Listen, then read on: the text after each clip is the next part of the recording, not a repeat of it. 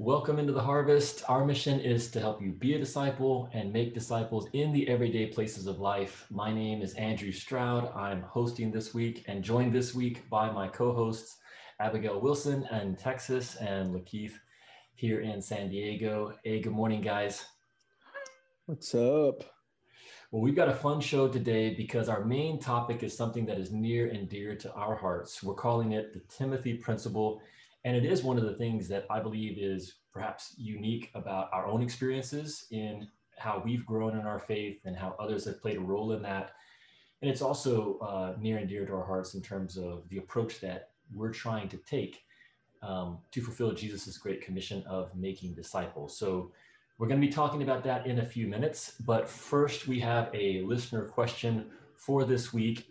And it comes from Kasande Lubasi. I hope I'm saying that right. I think Kasande is from Africa and actually left this question in a YouTube comment on an episode of the show from last year, How Will the Pandemic Change the Church? But Kasande asks, what are your thoughts on churches trying to be more relevant to the culture and to young people by making their services cooler and more impressive and trendy? And again, Kasande asks this in the context of this approach to church services being exported to many African countries. So I don't know that we can speak to what it looks like in Africa, but the basic question is something that we've definitely thought about and talked about amongst ourselves. Churches trying to be more relevant by making their services specifically cooler, more impressive, more trendy. So Abigail, let me throw it to you first. What are your thoughts on that? And I guess what are the implications for that model being exported to other parts of the world? I don't know if I have an answer to that part, but when I read your question, I think the first thing that really I started thinking about is, why do we do this? Like, why are we subconsciously, or maybe very consciously, trying to sort of make our church services look very much like maybe rock concerts, which is what was described in the question. And I think part of that obviously is the attraction value, right? Like some entertainment, which I don't think is necessarily a bad thing, because we see that in Jesus's day too. Jesus was pretty exciting to go and watch. So I don't think that there's necessarily something inherently wrong with attraction, because we hope that there is attraction to Jesus and what he's doing. And I think, so maybe a good question to ask ourselves is there something going on here that is worth coming to see for people? I do think having it then look like a rock concert is maybe not the direction that we would want to go. And I think another aspect is we all feel like pretty comfortable with rock concerts. We're all used to them, like they're fun. You can really hide in a rock concert as well. Like it gets dark in there and you can just like hide in the crowd, not get singled out. And so one of the reasons why I feel so passionate about house church ministry is that hopefully, while you can't hide in them at all, it's a terrible place to hide. It is actually a great place to invite people into or go to them so that they do feel comfortable. And so I actually think that maybe we should take hold of those aspects of what we're doing as a big church. I don't just want to like throw it all out and just say this is evil. Instead, I want to look and see, why are they doing it? Like, what good is there? And how can we then apply it in maybe a much more positive way? I think as far as his cultural question there, as far as what's going on in Africa and maybe other parts of the world, I really, that part makes me very sad, because I would think, if anything, the culture of the country should remain true in its worship of Jesus, because he is for all people and all nations. So it makes me sad that we've kind of cornered a market, so to speak, there. But hopefully I covered a couple of things there that I think we can all use in our own churches and our own ministry, that I don't think are bad. I just think it's how we're answering those questions. What do you guys think? I think I'm gonna get you in there real quick, but I think the one of the words that stood out in the question was relevance. You know, the church is trying to be more relevant, and I think that plays into this because there is a sense that the church is becoming less relevant to culture and society. I think a lot of us within American Christianity feel that, and so maybe there has been a push towards trying to make it more attractive, trying to make it more entertaining. But yeah, Keith, what are your thoughts on the question or what Abby has shared so far? Well, me and Abby are like 90% synced up. I think she might have looked at my notes or something, even though I didn't write them down. Maybe we've just been all working together so long that our answers become. But I was recently listening to a podcast by Chris Broussard. He's a basketball commentator, really great guy, in my opinion. But he's a believer too, so I love that, because you get a little bit of both, But he touched on the culture part of that, so I'll kind of save that part to last. But as far as the church trying to stay relevant and doing some of these things, I mean, I agree. I think some of it is for entertainment, and I don't think it's all bad. Like, as far as, I wouldn't go outright to say it's evil. Like, obviously you don't want the church to conform, with its morals and its beliefs and the scriptures. Like, you really can't water it down because, yeah, you just lose everything. But if you're doing things for the sake of getting people in your community, trying to, bump into normal people who wouldn't normally go to a church service or something like that. And I think being relatable and being relevant to those people sometimes can be a good thing, So, of course, the proof is in the pudding. So when you get down to business, like, what are you instilling to them? Like, how are you giving them Jesus? How are their lives being transformed? I think are the important questions. So luckily for ministries like ours, we can't afford all of that stuff. So we'll never have a jazzy church service or anything. Machine, man. That's right. I know, right? Walk out and have an intro song and everything. But so I'm not sure we'll come into that problems, but who knows? If we get partnered up with a local church and the local body, and we're wrestling through some of those issues that might come up. Yeah. But as far as the culture thing, Abby, I love what you said because I think that's very true. I think one of the things they brought up on that podcast was assimilation and how some people do have to assimilate to almost the culture of Christianity and not Christ himself, So like one of the guys' questions was, why would a guy in Africa be wearing like this really nice suit in the middle of like a really hot place, like looking American and taking on that motto is because they've seen it so much, and they've conformed to that. So I pray that those guys are still effective and that they're still able to help people. But I agree that the culture should. Jesus can impact people in the culture. They don't have to assimilate to something else.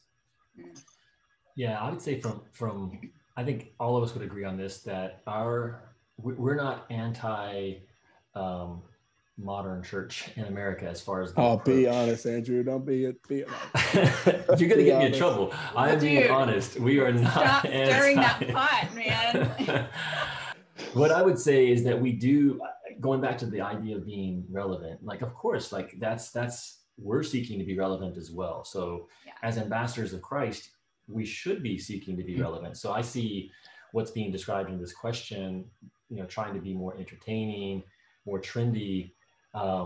It is coming from a good place, the desire to be more impactful in the society that you are a part of.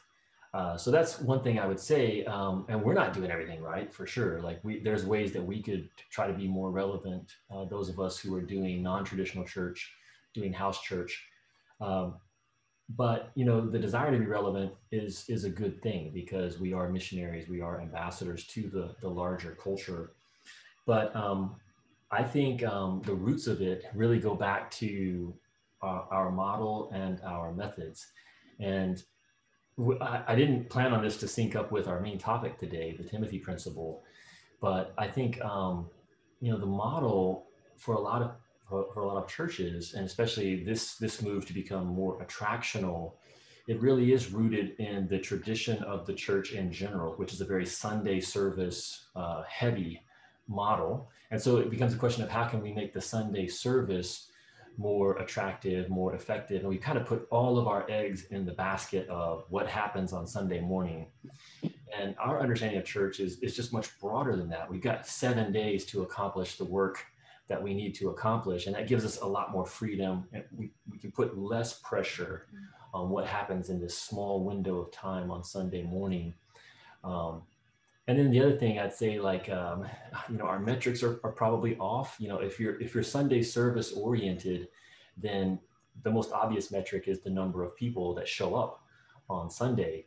So because that indicates that you're more relevant, that people are wanting what it is that you're offering. But that's not necessarily a good metric. Jesus had thousands of people coming to him, and John 6 is a passage that we're all familiar with. Jesus fed 5,000, and by the end of the chapter, he had 12. And he was okay with that because he wasn't just trying to draw a crowd. And if he had been, he could have continued to do what he did, which was provide food, something that people would really want, but wouldn't necessarily sync up with what Jesus was really there to offer, which is to usher in a kingdom. So I think that's what I would say, is that we've been too dependent on the Sunday morning service in general as the church, and therefore it's only natural that we would try to spice that up as much as possible to get more people. Right. But that's not really the goal. The goal is not to get more people for the sake of having more people. It's to really see people reconnect with God and live these transformed lives. So I do think it's a good point too, though, that what happens in America does tend to have weighted influence in the world at large, whether that's Hollywood or whether that's within, the Christian society. So,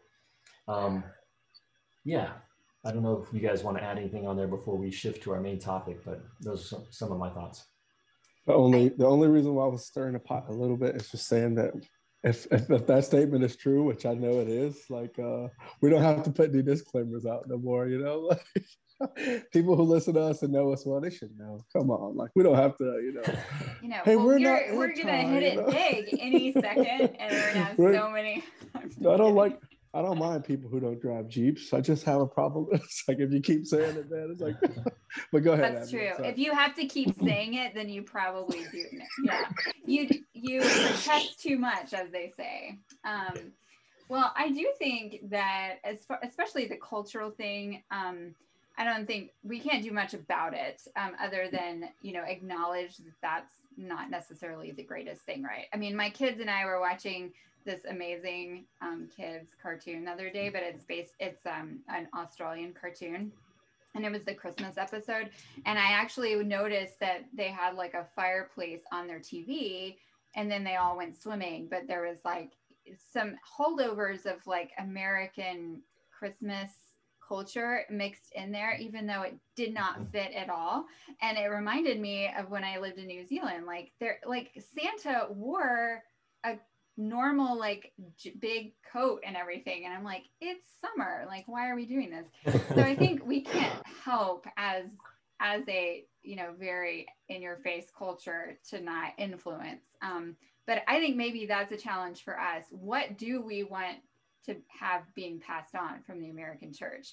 Is it really the smoke screen and the rock and band, or are there other things that we would rather be the things that we're influencing? So that's my final word.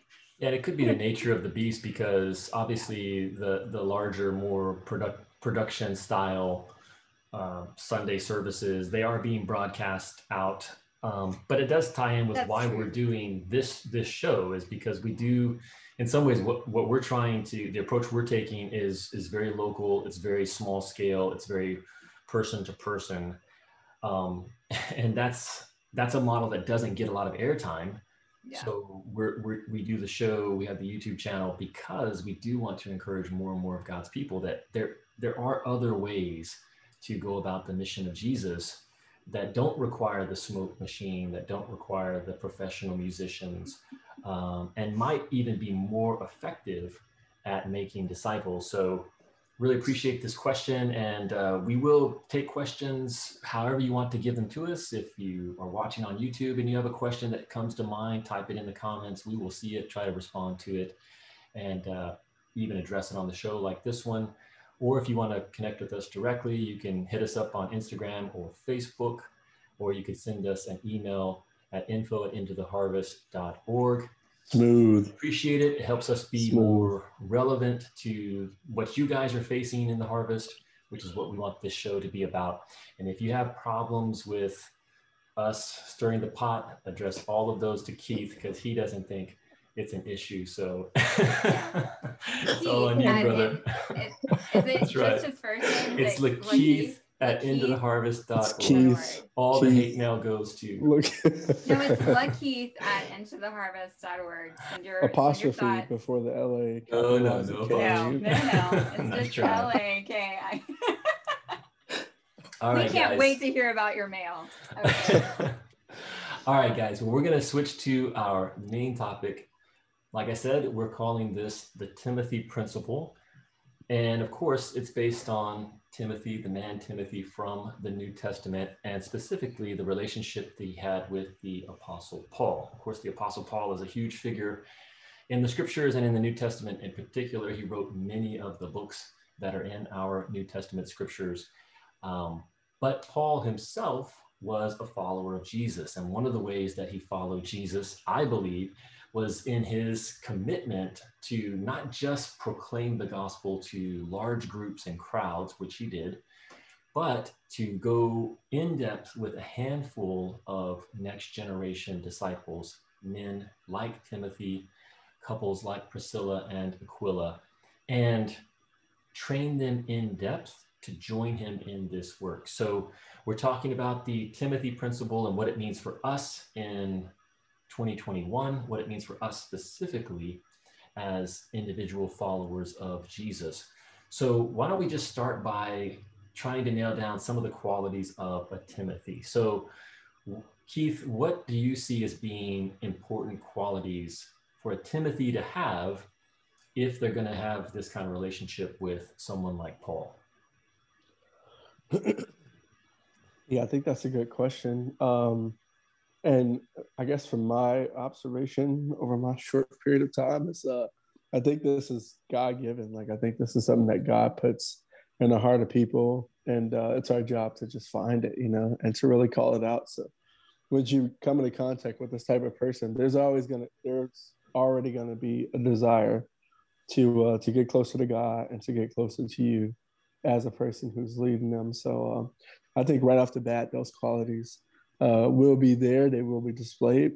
But then some of the secondary qualities is that person's going to be faithful to you. Like, he's going to, or she is going to seek you out and really want more time with you and want to be committed to you as an individual. And then, of course, that's going to open the door to spending more time. And then hopefully that'll lead to some good training, because I do think that Jesus was the ultimate blueprint for investing in, I know it's called the Timothy Principle, but you really do see Jesus investing in individuals early on in his ministry. So I think of John's disciples when they're like, hey, there's the Lamb of God.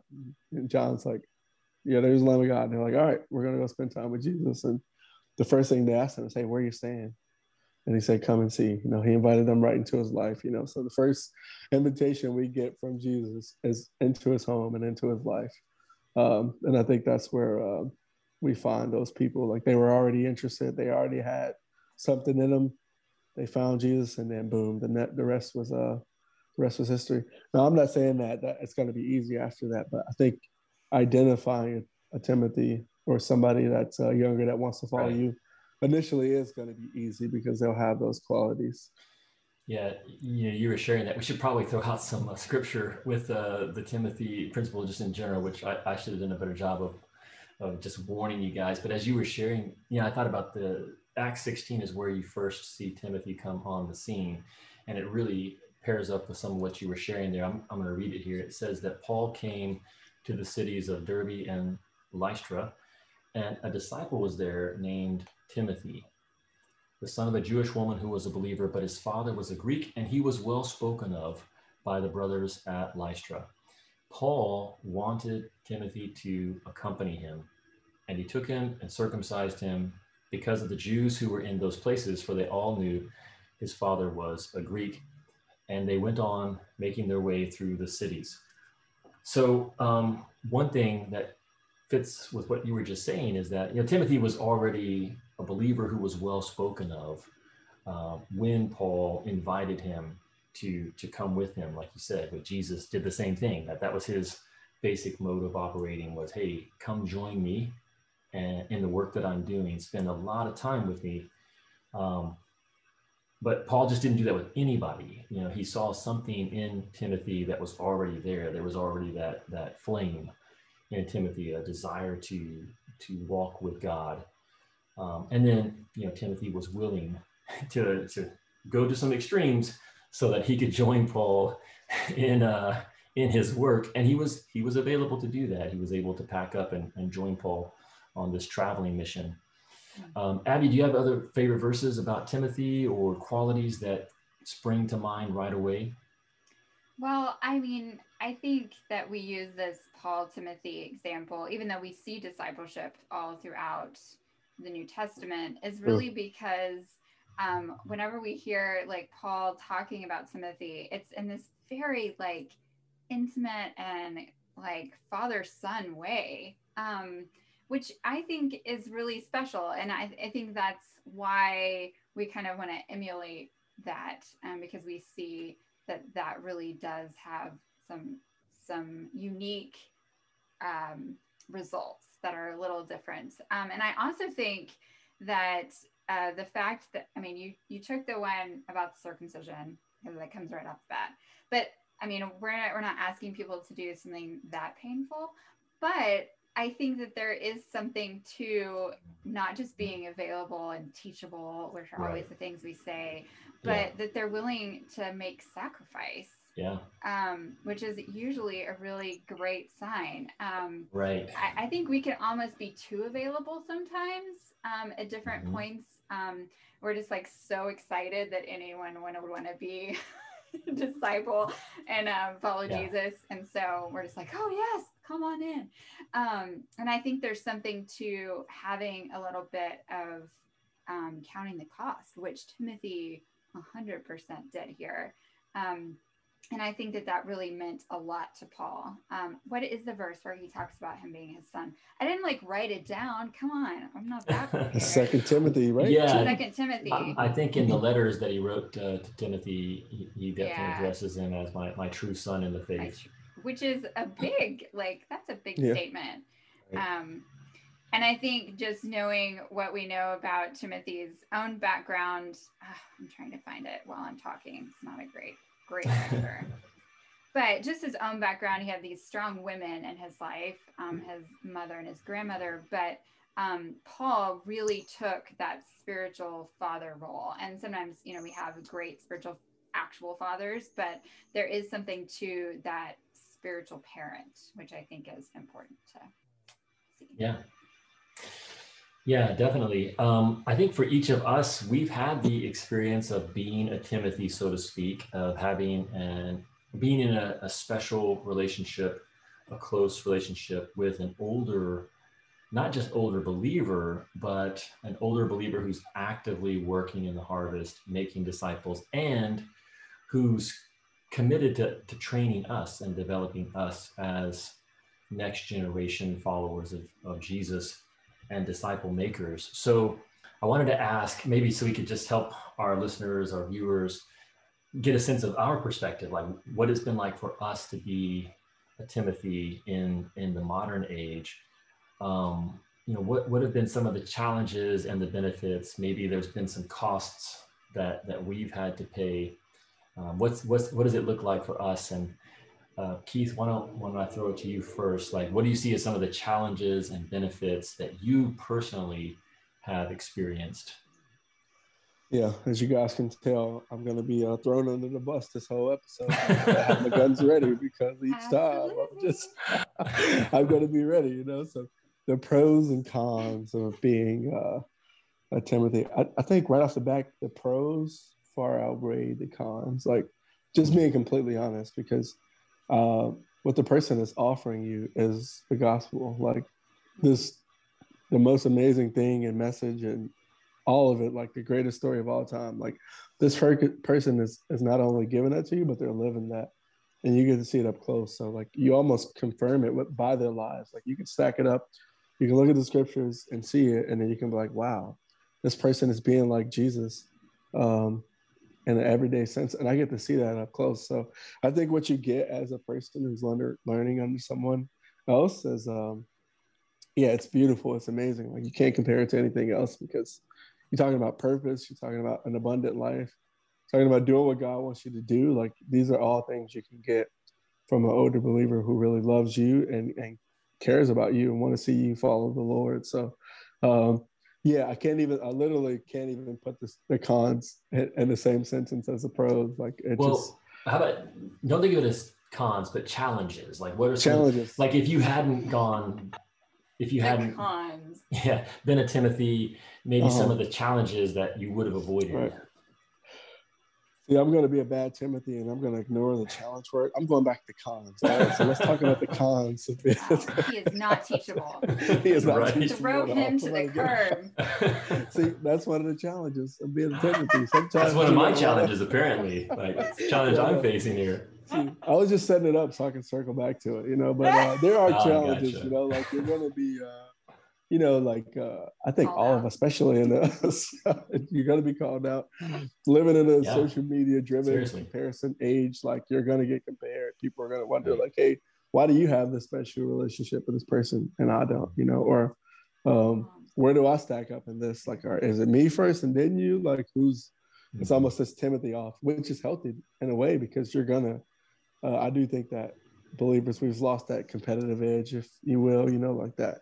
Hey, I like Peter and John racing to the tomb, like why did John get there first? Why did he put that I outran Peter?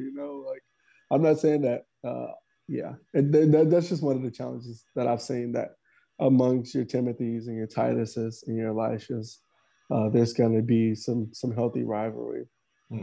But then also, I think something that I'm going through on a personal level is that you do look to your Paul to be so much more than what maybe they're supposed to be, because our ultimate goal is Jesus. Like we're supposed to keep our eyes fixed on him. So you can't ask this person to be omnipotent, omnipresent, like, and know and be everywhere. So like you can put too much into that person and not rely on God. So that's a con that I think we have to be careful with, because then you end up making Paul feel bad because you're like, bro, you don't measure up to my expectations when I should be on Jesus. Yeah, that's you, Andrew. I'm just kidding. Yeah. Oh, I know. Believe me, we have these conversations. I know. This is good. Are you guys feeling this? I feel like I'm really in the room. All right. No, I mean, but the other side of that too, Keith, is that, you can really become, men worshipers is too strong, right. But that's the idea. Yeah. Like you could become, right. Instead of looking it's like hero worship. Yeah. Right. So you want to learn from, like Timothy wants to learn from Paul, but, Paul can never be in the position of God or Jesus. So, Paul's thing about follow me as I follow Christ, I think that was definitely a huge part of how he approached training next generation people like Timothy. Abby, I want you to have a chance to respond to that first question, but we also kind of need to keep it moving. So let me ask, should everyone be a Timothy at some point? Should everyone have a Timothy? Or is this just an opportunity for a limited number of people? What are your thoughts on that? Well, I don't think there is a command that we need to be a Timothy, or have Timothys. Now, we do have the Great Commission to look to. We've got the first and second greatest command to look to, as far as like we need to be following these things. And I think that falls under the umbrella of that. But I don't just want to say you got to do this or you're not following Jesus. So the answer to that is no. I do think that it is just going to blow the socks off of your relationship with Jesus, either to be a Timothy or have Timothys. I think that they are both incredibly, they're like the boost of adrenaline to your walk with Jesus. In both cases. I think, so I wanted to tell you guys a story because it's so crazy, but I met a girl like I don't know, last year. So I've known each other a year. One of our very first times meeting each other, where, you know, we have like a lot of friends in common via the military. So we're like back and forth. And then she just casually mentions the lady who disciples her. And I'm like, say what? And she's like, that's right. Walt Hendricks's wife disciples me. Now, if you're listening and you know who Walt Hendricks is, he is like a navigator legend. And like his sermons are just favorites of everybody. And so it was like I was talking to somebody who knew a celebrity. And so I was like, tell me more. How did this happen? And she said that she had reached out to her when her husband passed away, when Walt passed away, and just said, you know, he meant so much to us. And, you know, I just was praying for you and thinking about you. And then a long story short, she now has weekly calls with this sweet elderly lady who's in assisted living, but is just really speaking into my friend Sarah's life as a young mother of 3 little boys. So this is an incredible example of how just by just being obedient and wanting to love someone in the body of Christ who you see as someone you can really look up to, and serving them in a way, being like, wow, I really appreciate what you've done for the body of Christ. And I just want to love you in that way, and be appreciative of you. And then being willing to listen and say, I want to spend time with this lady in her 80s. Not a lot of people do. And then you really have just this exceeding amount of blessing that Sarah has been able to experience because of that. And I just thought it was a great little picture of what it is to pursue someone, not necessarily like, ooh, I want to be discipled by them and I'm going to like make it happen, but just, it can be very organic in that way of really seeing someone that you want to emulate and someone that you would like to learn from, and then serving them as best you can, and, you know, making it known that you want a little more from them. And so that's, anyway, I just thought that was a really crazy story and a cool example. And I think for me, I want to answer the pro-con question. I'm just going to answer the con one because Keith was so, you know, cagey about it. Okay, the question was not pro-con though. So go ahead. Go ahead and answer the question that wasn't asked. Oh, I'm so sorry. Woo! Boy, Keith and I are gonna both get fired. Everyone, this is a really explosive episode. Challenges. The challenges, I think as a female, the challenges, Andrew, have really been the fact that usually whoever is speaking into my life is seasons above me in their walk, whether that's like seasons literally with like kids or with their spouse, or maybe, you know, I'm unmarried and they're already married. Like I think for women, and maybe this happens with guys too, but for women, that can be a hard thing.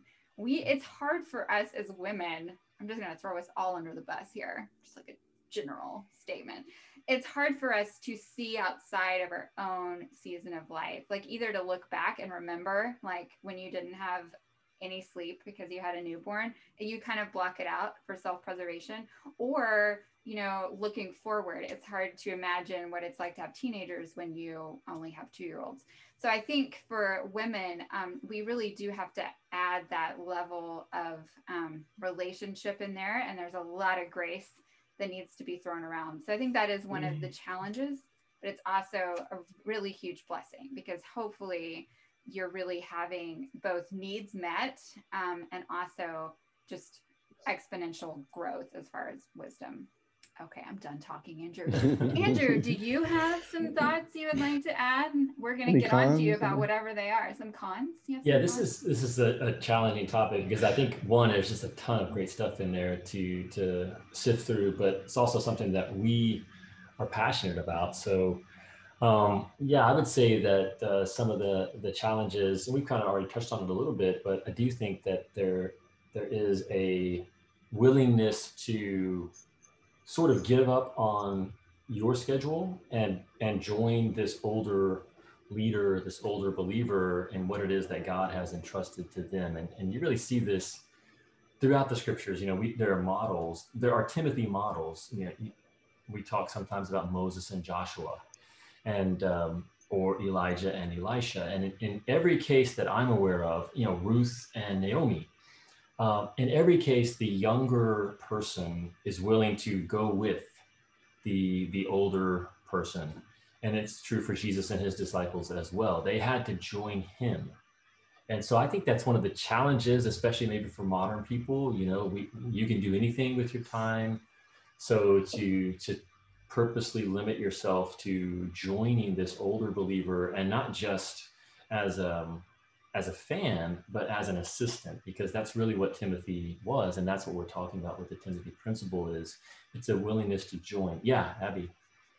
I just want to caveat, Andrew. Yeah. Because I think with women particularly, like, this is hard because there's a season, especially for moms, where actually the older woman, even though she's like the mature one who has the ministry, etc., is still going to have to defer to the younger mom because she can't handle life.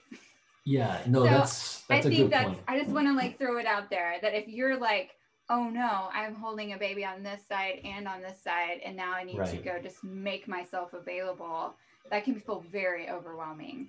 So yeah, and I think that's a great point. That's really Titus too. The onus is put on the older women to teach the younger women how to love their husbands, how to keep house. But I think maybe on a more general level, you're choosing to come up under this more mature leader. And, I think we're all familiar with a guy named Frank Viola. For our listeners, Frank Viola is an author. He wrote a book called Pagan Christianity, which is probably what he's best known as. We actually also had him on the show a couple years back and did an interview with him on a recent book that he wrote. But he's a person that's pretty well known within the Christian community, prolific writer, speaker. But he posted something last week, and I wish I had it. I should have printed out the quote. But he basically said that in all of his years, he's never had the privilege of being discipled by someone, or having someone who was really like-hearted, like-minded. And so I do think that it's something we can take for granted. Like, I feel extremely fortunate and blessed that the Lord allowed me. And the older I get, the more I appreciate how rare it is to have had the kind of relationship that I did with Cecil Bean, because Cecil was willing to allow me to learn from him over 6 or 7 years. And you're right. Some of the challenges are that your life is exposed. So many of the examples that I have of how I do things now, I can trace back to experiences that I had partnering with Cecil and learning from him. So I don't think it's something that is common. I really don't. And I hope that it can become more common. One little thing that I'll share from my own experiences, and then we'll have to move on. Maybe we can revisit this because I'm not sure that we scratched the surface, but there's a lot to it. We barely did, yeah. But I know that my first picture of discipleship really came from the Jehovah's Witnesses. That I had a friend in college who was a Jehovah's Witness. I myself, I was not religious at this time, but I was really impressed by my coworker's lifestyle. And so we began to study the Bible together because he invited me to. But he would occasionally, we would come across something in our Bible reading that neither one of us understood. And he would go to this older Jehovah's Witness who was teaching him. And I thought, man, that's so cool to be like a young person with a specific older teacher, like not just someone who's leading your church or your group, but an older person that you could actually go to and learn from. And so after I came to faith, I began to pray that God would bring someone like that into my life. And it took about a year for God to answer that prayer and allow me to come into contact with Cecil. And I think that's a pretty common story. Keith, I think there's a similar parallel to your life, that God was already working in your life before he brought this Paul figure across your path. Um, and so I would just say, if you're listening out there and you see this kind of lifestyle and this opportunity to be a Timothy, if you're a younger person, really begin to pray and ask God to bring an older believer into your life that you can join and learn from, and be persistent in that prayer. And if you're an older believer, really consider what is it that it would take for you to carve out space in your life to commit yourself to the next generation, and pass on the things that God has been teaching you over the years, because that is the Timothy principle, is that one generation passes it on to the next. And we've got to share 2 Timothy 2:1 and 2, or this podcast would be totally incomplete. But Paul speaks to Timothy and he says, "You therefore, my son, be strong in the grace that is in Christ Jesus, and the things which you have heard from me in the presence of many witnesses, these entrust to faithful men who will be able to teach others also." And so Paul is challenging Timothy to be that link in the chain, which is part of the Timothy principle that Paul taught Timothy, and then he challenged Timothy to pass those things on to faithful men who would be able to teach others also. And so sometimes we talk about the 4 generations, but that's why we're talking about it, is that it's passed on through these relationships. It's not just preaching to the masses. So if you've got questions about today's topic, we would love to address them. If we missed something, let us know, and we'll try to do a short snippet on it. But thanks for discussing that with me, guys. So for our faith and culture segment on this episode of the show, we want to talk about what I would call identity crisis, because I think it's something that has always been true for humans, but it seems like in our modern world, more and more, we're struggling to find out who am I really, and we're sort of attaching that to different movements or different groups. And I think even as Christians, we can find ourselves chasing identity outside of belonging to Christ and representing him. So the question that I want to ask is to kind of get us started, and Abby, we'll have you respond to this first, but how does identity affect the way we view ourselves and the way we live in the world and towards others? And what are some of the ways that you see modern people looking for identity? Not just Christians, but people in general. What are we chasing? Oh my goodness. We that was so much. You were like 15 questions and oh, like what do I even You can pick any of them you want to. All right. Wow. Okay. My mind is reeling. It was like the first part, I was like, I'm going to answer that. And then you just kept adding. Okay. So it's fine. I've got this.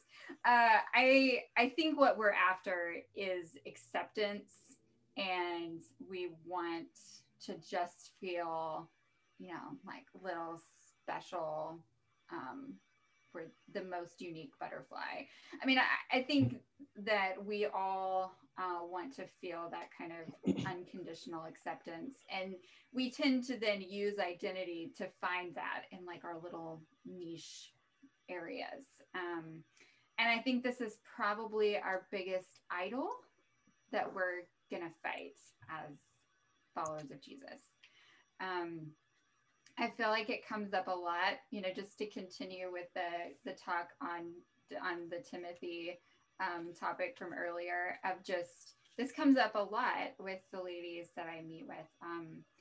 And I think it almost has an easy solution whenever someone's having an identity crisis, something that they put their value and their purpose into. And if that just kind of gets even a little bit off of Jesus and the gospel, then we're going to feel that tension right away and just be in an identity crisis, so to speak. And I think for a long time, even with myself, when I would have those moments of tension and frustration and have these like crisis of identity, I was always trying to find all these solutions from all these places, and have now learned that it really just comes down to, I've gotten off of Jesus. I got the eyesight off in some way or another. And so it seems like a really easy answer, but I think it's actually super hard to do. So you'll still have plenty of things to worry about. But I really do believe that while we probably all are truly are unique little snowflakes, because that's how God made us, we ultimately should just have identity in Christ. We are made for his purposes. So whenever I get off track and my identity is, I don't know, it could even be in this podcast. Like, I just love to tell people, I really don't, I don't tell anyone, that I'm like doing a podcast. Like, if that were to become, it's a good thing, right? Like, this is something I enjoy. I feel like I'm blessing the body of Christ through it. But if that becomes my identity, then that's a problem. So being a mom, a wife, doing house church, all these things could easily slip into that first place of just being a follower of Jesus. So I don't know. Hopefully I answered at least one of your 15 questions. You guys tell me. Keith, let me ask you. I'll keep it to one question for you. Keith, how can you know if you are drifting away from your identity in Christ? Have you had that experience? Oh man, dang! I was already loaded for the first part, but I can readjust. Got to get on the fly, So, how can you know if you're drifting? Okay, so yeah, I think I'll speak to the believer first. I think one of the best pros of our faith is that we don't have to like identify ourselves, like if that makes sense. Like, God can define who we are. Like, the scriptures can tell us who we are, So the verse in Peter about you're a royal priest, you've been elected, you've been selected, you've been forgiven, you're one of God's child. Like, that feels so much better than anything I can come up with. So it's when the enemy starts chirping and starts to do what the accuser does and come in and make all these accusations about identity and telling us we're not worthy, we're not good enough, God's not going to forgive us for that thing, or we can't help people because of what we've done, that God's voice has to be a lot louder and who he identifies us as. So I think that's it for me, man. Similar to Abby, when I feel like I'm getting away from that or I'm being accused of being somebody else. It's like, wait, we're children of God. We got a good father. Like, God is our father. Like, we belong to him. So we can't fret when the world comes and tries to change that. And then I think for the world, man, for the masses, I think their identity is linked towards contentment and desires, if that makes sense. I think so many people desire so many things, and man, that heart cannot be filled. Like, you could try to fill it. I think of a guy like Solomon who just did whatever he wanted. Like, I'm just going to embrace it all, see how it goes, and you still end up empty. I know I've experienced that myself. So I think, our desires are linked to our identity, and then contentment at some point. You got to be content, and I haven't found contentment in nowhere else but the Lord. So good stuff. Abby, something you said that I think is so true, and it was almost like a contradiction, but I don't think it is, but it could seem that way. So one is that we want to belong, and that's a big part of identity, is that we're trying to plug in. Like, where do I fit? There's 7 billion people. Also be special. But we also want to be distinct from most other people. So, like, you don't want to necessarily be like just completely on your own out there. You want to belong to this smaller group that you might sense as being like better. So I think that that's really true. That's one way to think about your identity, is like, who are you trying to fit in with, and how does it distinguish you from society at large? And it's something that may be like a hack to figure this out is like, your profile picture on Facebook or Instagram, whatever it is, like, usually that's your identity. So, if you're a hunter, then you probably got the picture of you with the deer's head, if you're a mother or you're a father, then a lot of times, or your family is very important to you, then you're probably going to have like a family. He's like, no, I don't. But I just think it's maybe like a little insight into, what is it that, how are you presenting yourself to the world? It's really good. This is who I am.